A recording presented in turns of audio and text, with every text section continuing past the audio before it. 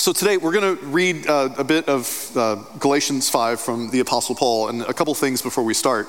Paul is known as the theologian of grace, or the apostle of grace. The word grace is the Greek word charis. That word appears 153 times in the New Testament.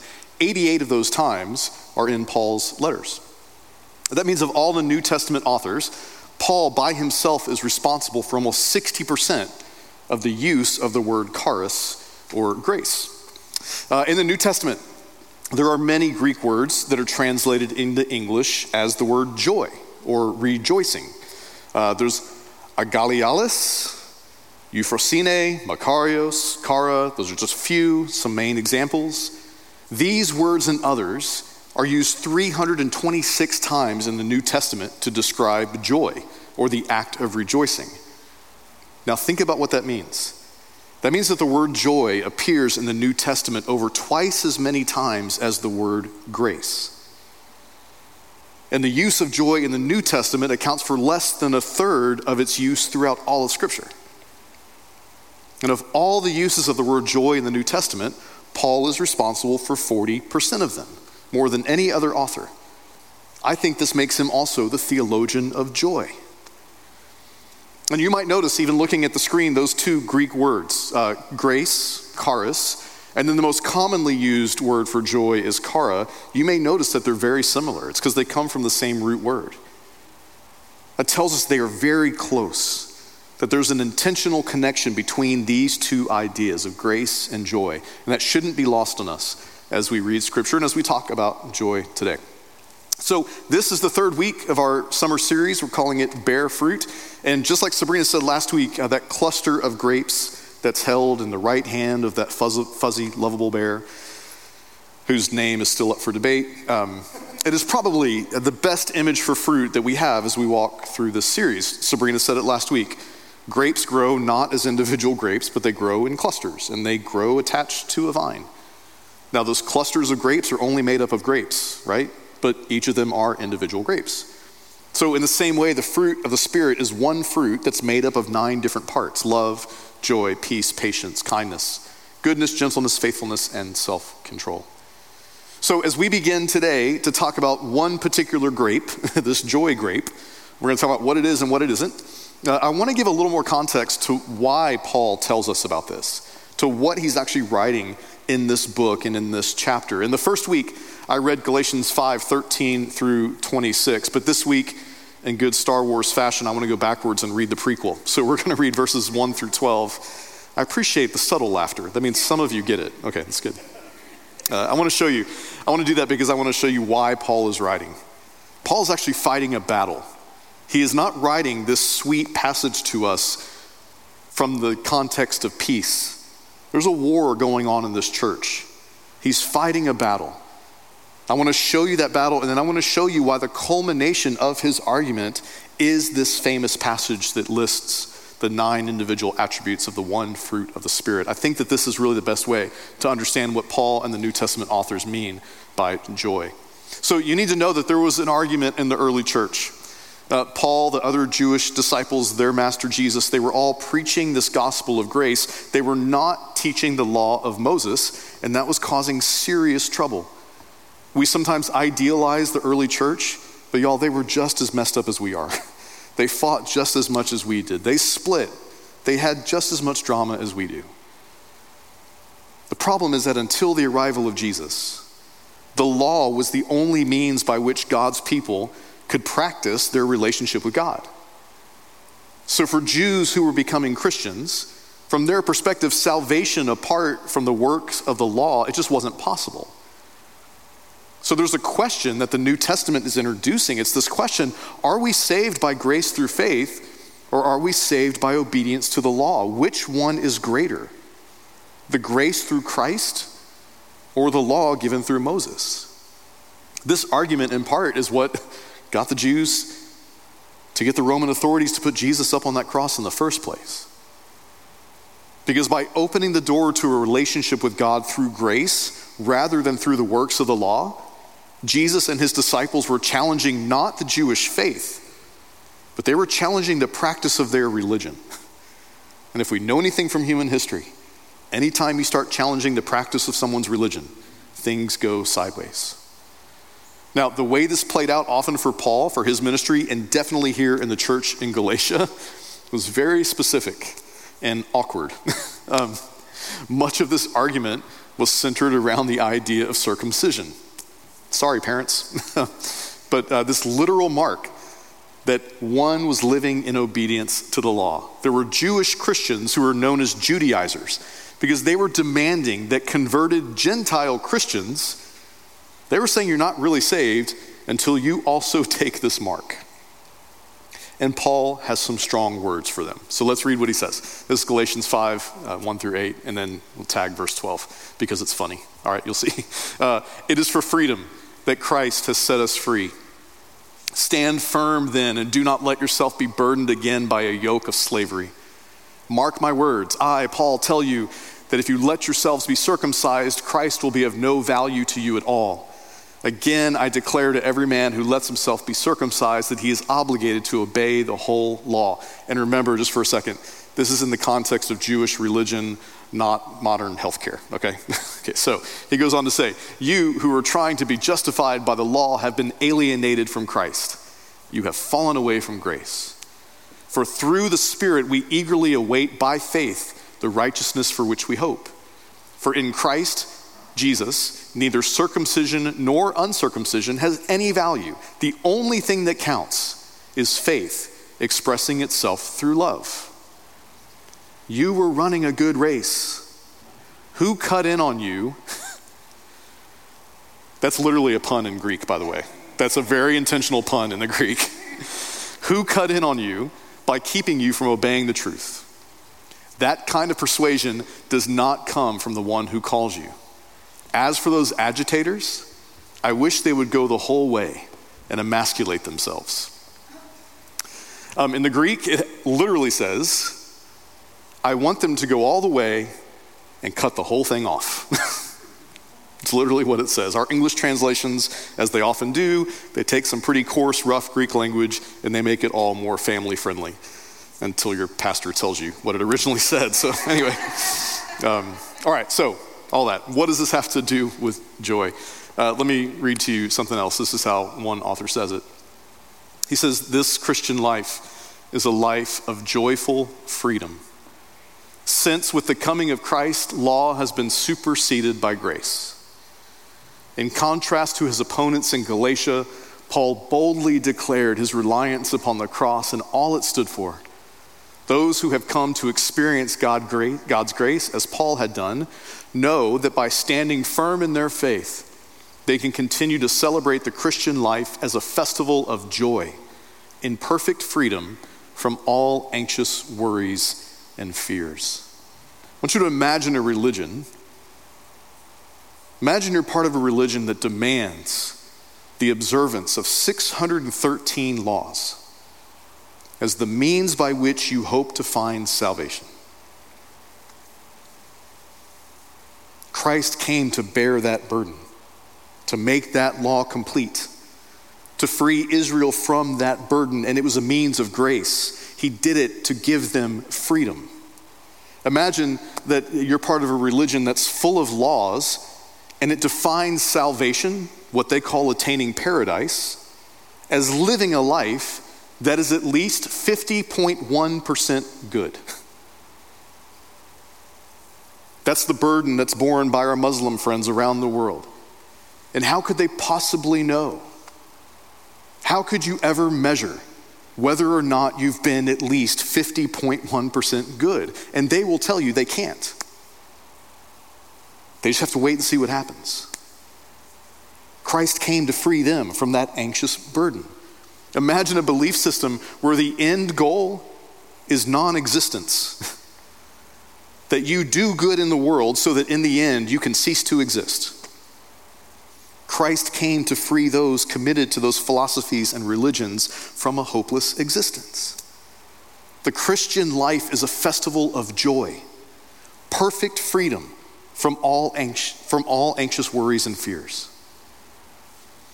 Last week, Sabrina shared this deep biblical understanding of love, that love is not simply the absence of anger and hate. It's freedom from a world filled with the kind of anger and hate that divides us. It gives us the freedom to love, to be united with God and united with one another. So in the same way, joy is not the absence of anxiety and fear. Joy is the freedom we experience even in a world filled with anxiety and fear. It's the ability to live in this broken, anxious, fearful world without giving our soul to it, without giving our allegiance to it. And we know this. We live in a free country, right? But our freedom doesn't mean that things like oppression and injustice no longer exist, right? We know they exist. Our freedom just means that we've made a choice. We've chosen to live in such a way that we don't give oppression and injustice control over our lives. And that we've chosen not to resort to use oppression and injustice to control the lives of others. The fruit of the Spirit is all about freedom. And as Paul says it, in a world that's filled with sexual immorality, impurity, debauchery, idolatry, hatred, discord, jealousy, fits of rage, selfish ambition, dissension, factions, envy, drunkenness, in the midst of all of that, Paul tells us the fruit of the Spirit gives us the freedom to experience a radically different kind of life, even here and now, as we wait for that life to be made complete. So Galatians 5 was not written in the midst of peace. It was a response to real conflict within the church, a real divisive battle. And Paul is really worked up about it. He's very serious about the gospel's power to give us the freedom to be led by the fruit of the Spirit and experience real joy. C.S. Lewis agrees a couple thousand years later. And he has a lot to say about joy, about what it is, about what it's not. Some of you may have read his most famous work. It's his autobiography, Surprised by Joy. It's a book that tells about his conversion from intellectual atheism to an active and living faith in Jesus. But that's not the only place that he talks about joy. This is from Letters to Malcolm. He writes this, and this took me a little while as well, but I didn't want to paraphrase C.S. Lewis. So if you want to spend some time with it, email me. I'll send it to you.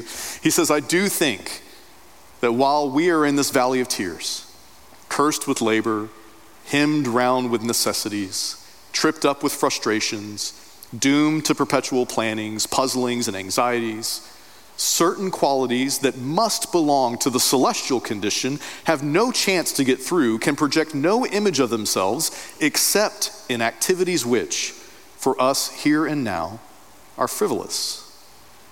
Dance and game are frivolous. They are unimportant down here. For down here is not their natural place.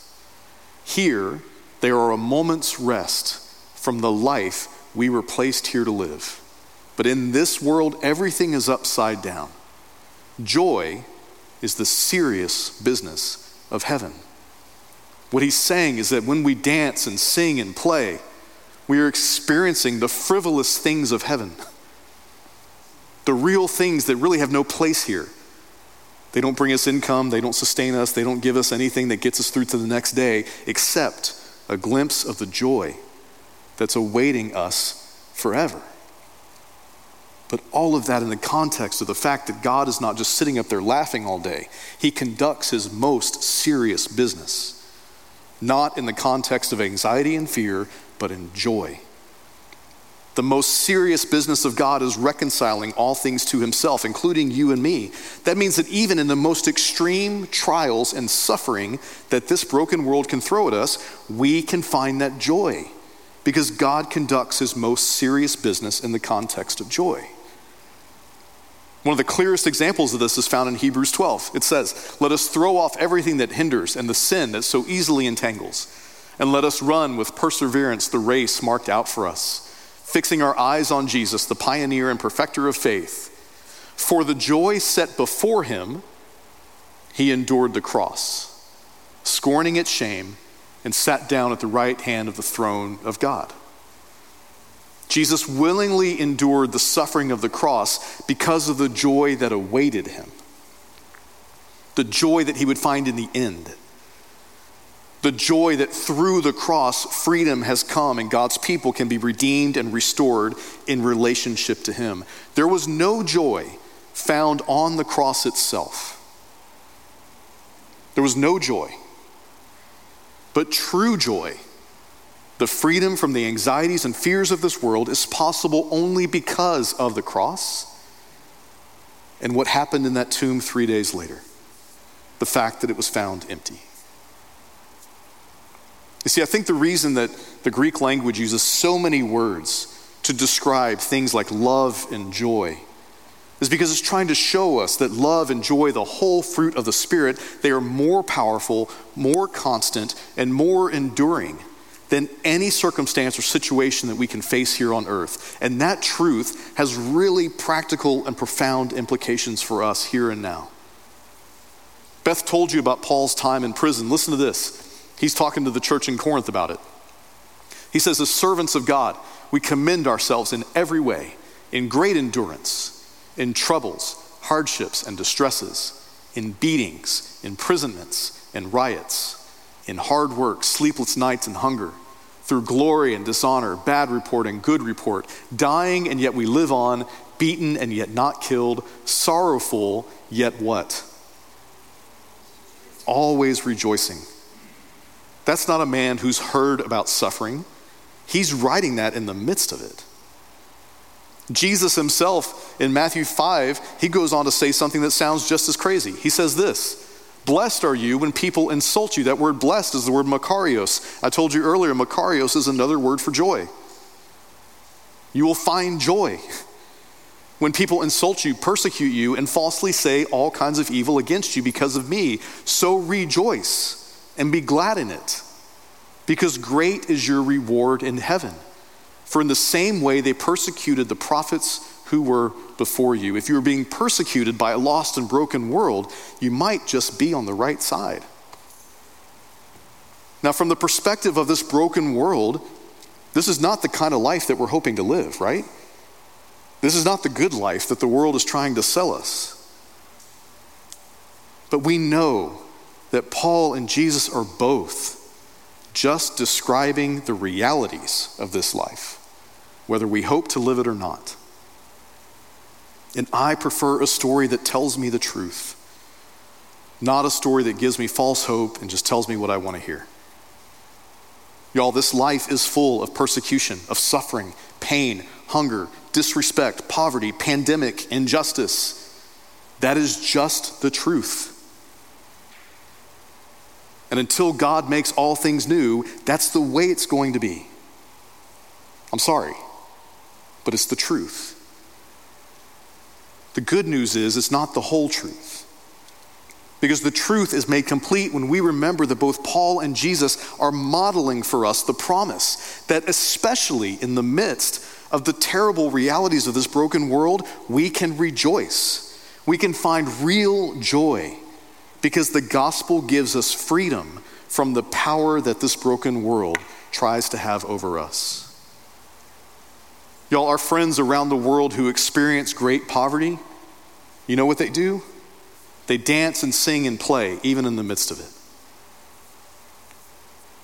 I've played soccer with kids and adults in a field in Honduras. The first year, with their ball of trash held together by duct tape, the second year brought one soccer ball. It was a party when they saw that soccer ball. And we played soccer in that field, dodging pigs and cows and chickens and all the stuff they leave behind. And it was pure joy. One of my friends, Eric, was there. He played goalie. And we were all terrible. We were playing a bunch of Honduran kids. They were awesome. We were terrible. But he was good. And they called him the White Wall. But they thought he was calling him the White Whale. I have danced and sung in the dirty streets of Peru with kids and adults. I even had the opportunity to worship and praise God through tears, standing with prisoners in Belize, many of whom had been there for years, having never even seen a judge. You know, some of the most joyful people that I've ever met are people who have suffered a lot people who were still in the midst of that suffering. They can still enjoy the frivolous things of heaven, even as they live here in this upside-down world. Joy is a miracle that turns water into wine so that a bride and groom can laugh and dance and sing with their family as they celebrate their wedding, even though they're going to wake up the next day living together in a community that's suffering under Roman injustice and oppression. Joy is knowing the horrific pain of childbearing ends in the miraculous delivery of new life into the world. Joy is confronting disease by remaining steadfast in spirit and in hope as your body and your mind both fight back. Joy is knowing that we are free, that we are not ruled by the suffering and the trials of this world even as we face them. Joy is knowing that the worst this world can do to us, death itself, has been overcome and overthrown. Y'all, I hope you hear in the tone of my voice, love, joy, peace, all of these fruit of the Spirit, they are not weak. This is not weakness. The Christian life is not about weakness. This is the ultimate strength in all creation. Joy is defiant because it refuses to put its hope in the ways and the means of this world. I think about a story that I learned as a child in Sunday school, the story of Hananiah, Mishael, and Azariah. You guys know that story, right? Bill, say it. Who is it?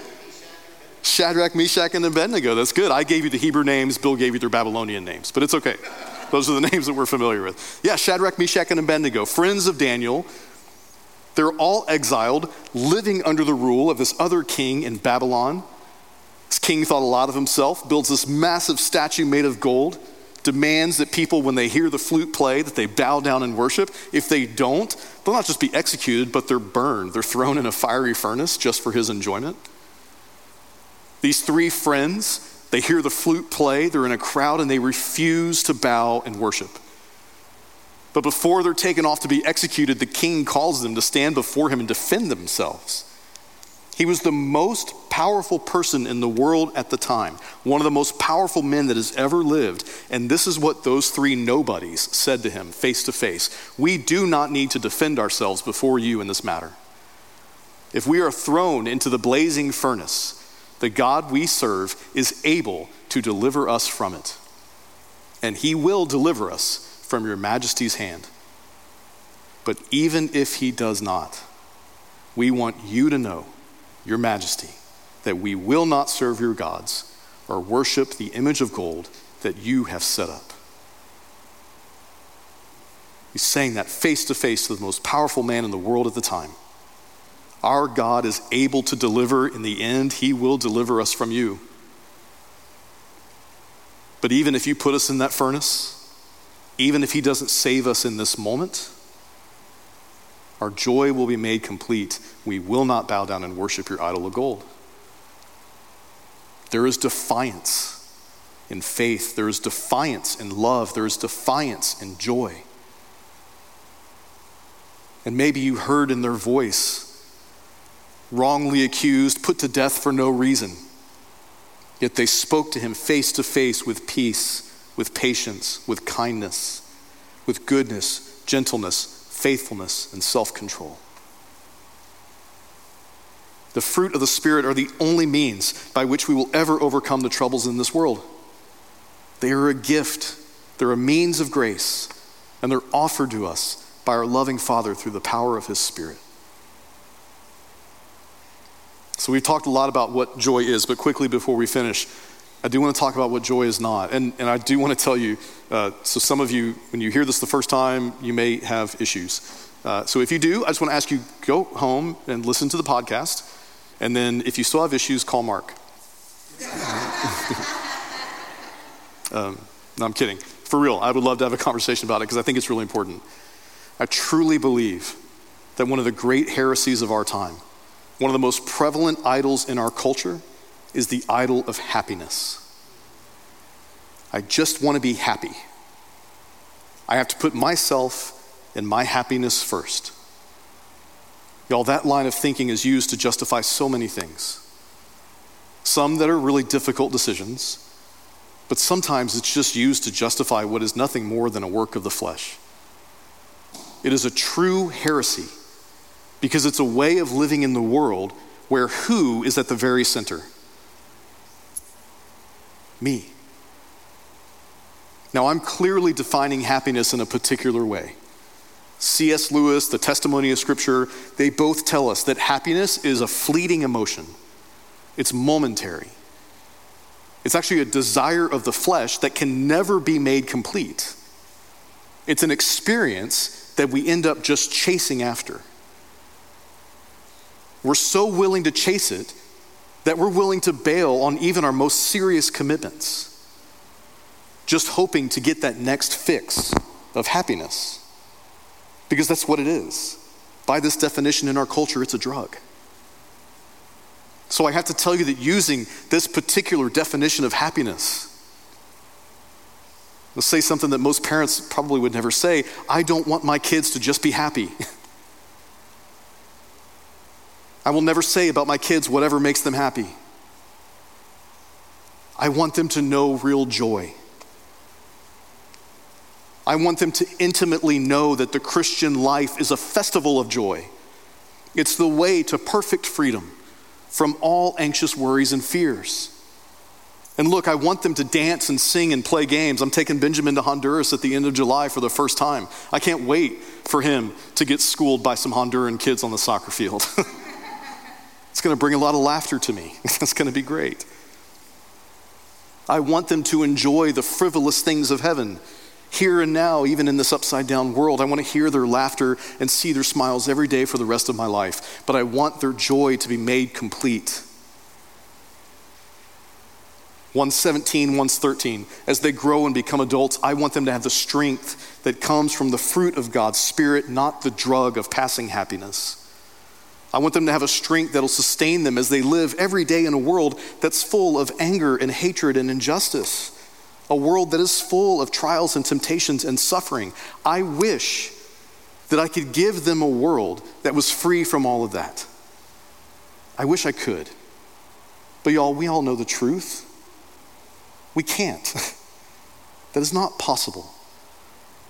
So the best I can do, my responsibility, is to prepare them to be people who can find joy and love and peace even in the midst of it. I want them to learn how to dance even in the midst of the storm. And the truth is, they're practicing that right now. They're learning how to laugh and play even through their tears as their grandfather battles cancer. I want them to be ready for the time that they will most likely lay us to rest. This life is difficult. That does not mean that we cannot find joy. We must not be swayed and manipulated by this broken world's base desire for momentary happiness.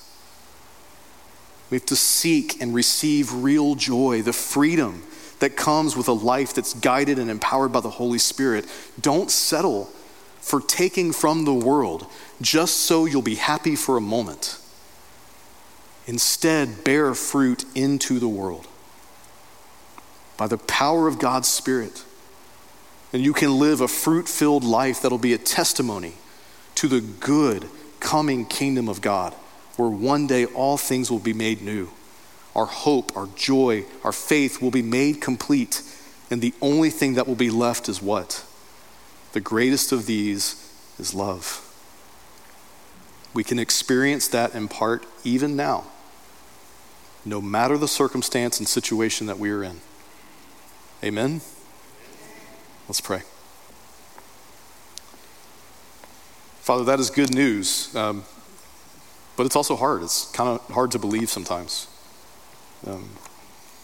So we pray, as we always do, for the courage and the strength to trust you, to trust that what was just proclaimed of the gospel is true, to be obedient to the way that you call us to live that out into the world. We pray that you would show us, give us those signs that that fruit is growing in our lives.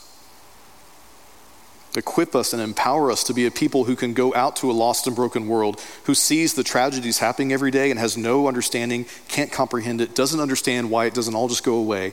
Help us to be a people that can explain it and then give them good news and give them hope. Help them find peace and joy even as the world's falling apart around them. That is an impossible task without the power and guidance of your Spirit. You've promised it. Pray that we would each receive it. We pray all this in the name of Jesus Christ our Lord, and all God's people said, Amen. Thanks for listening. You can find us online at www.fpc-kingwood.org. Our services are available on our website, and find us on Instagram at FPC_Kingwood. We'll see you next time.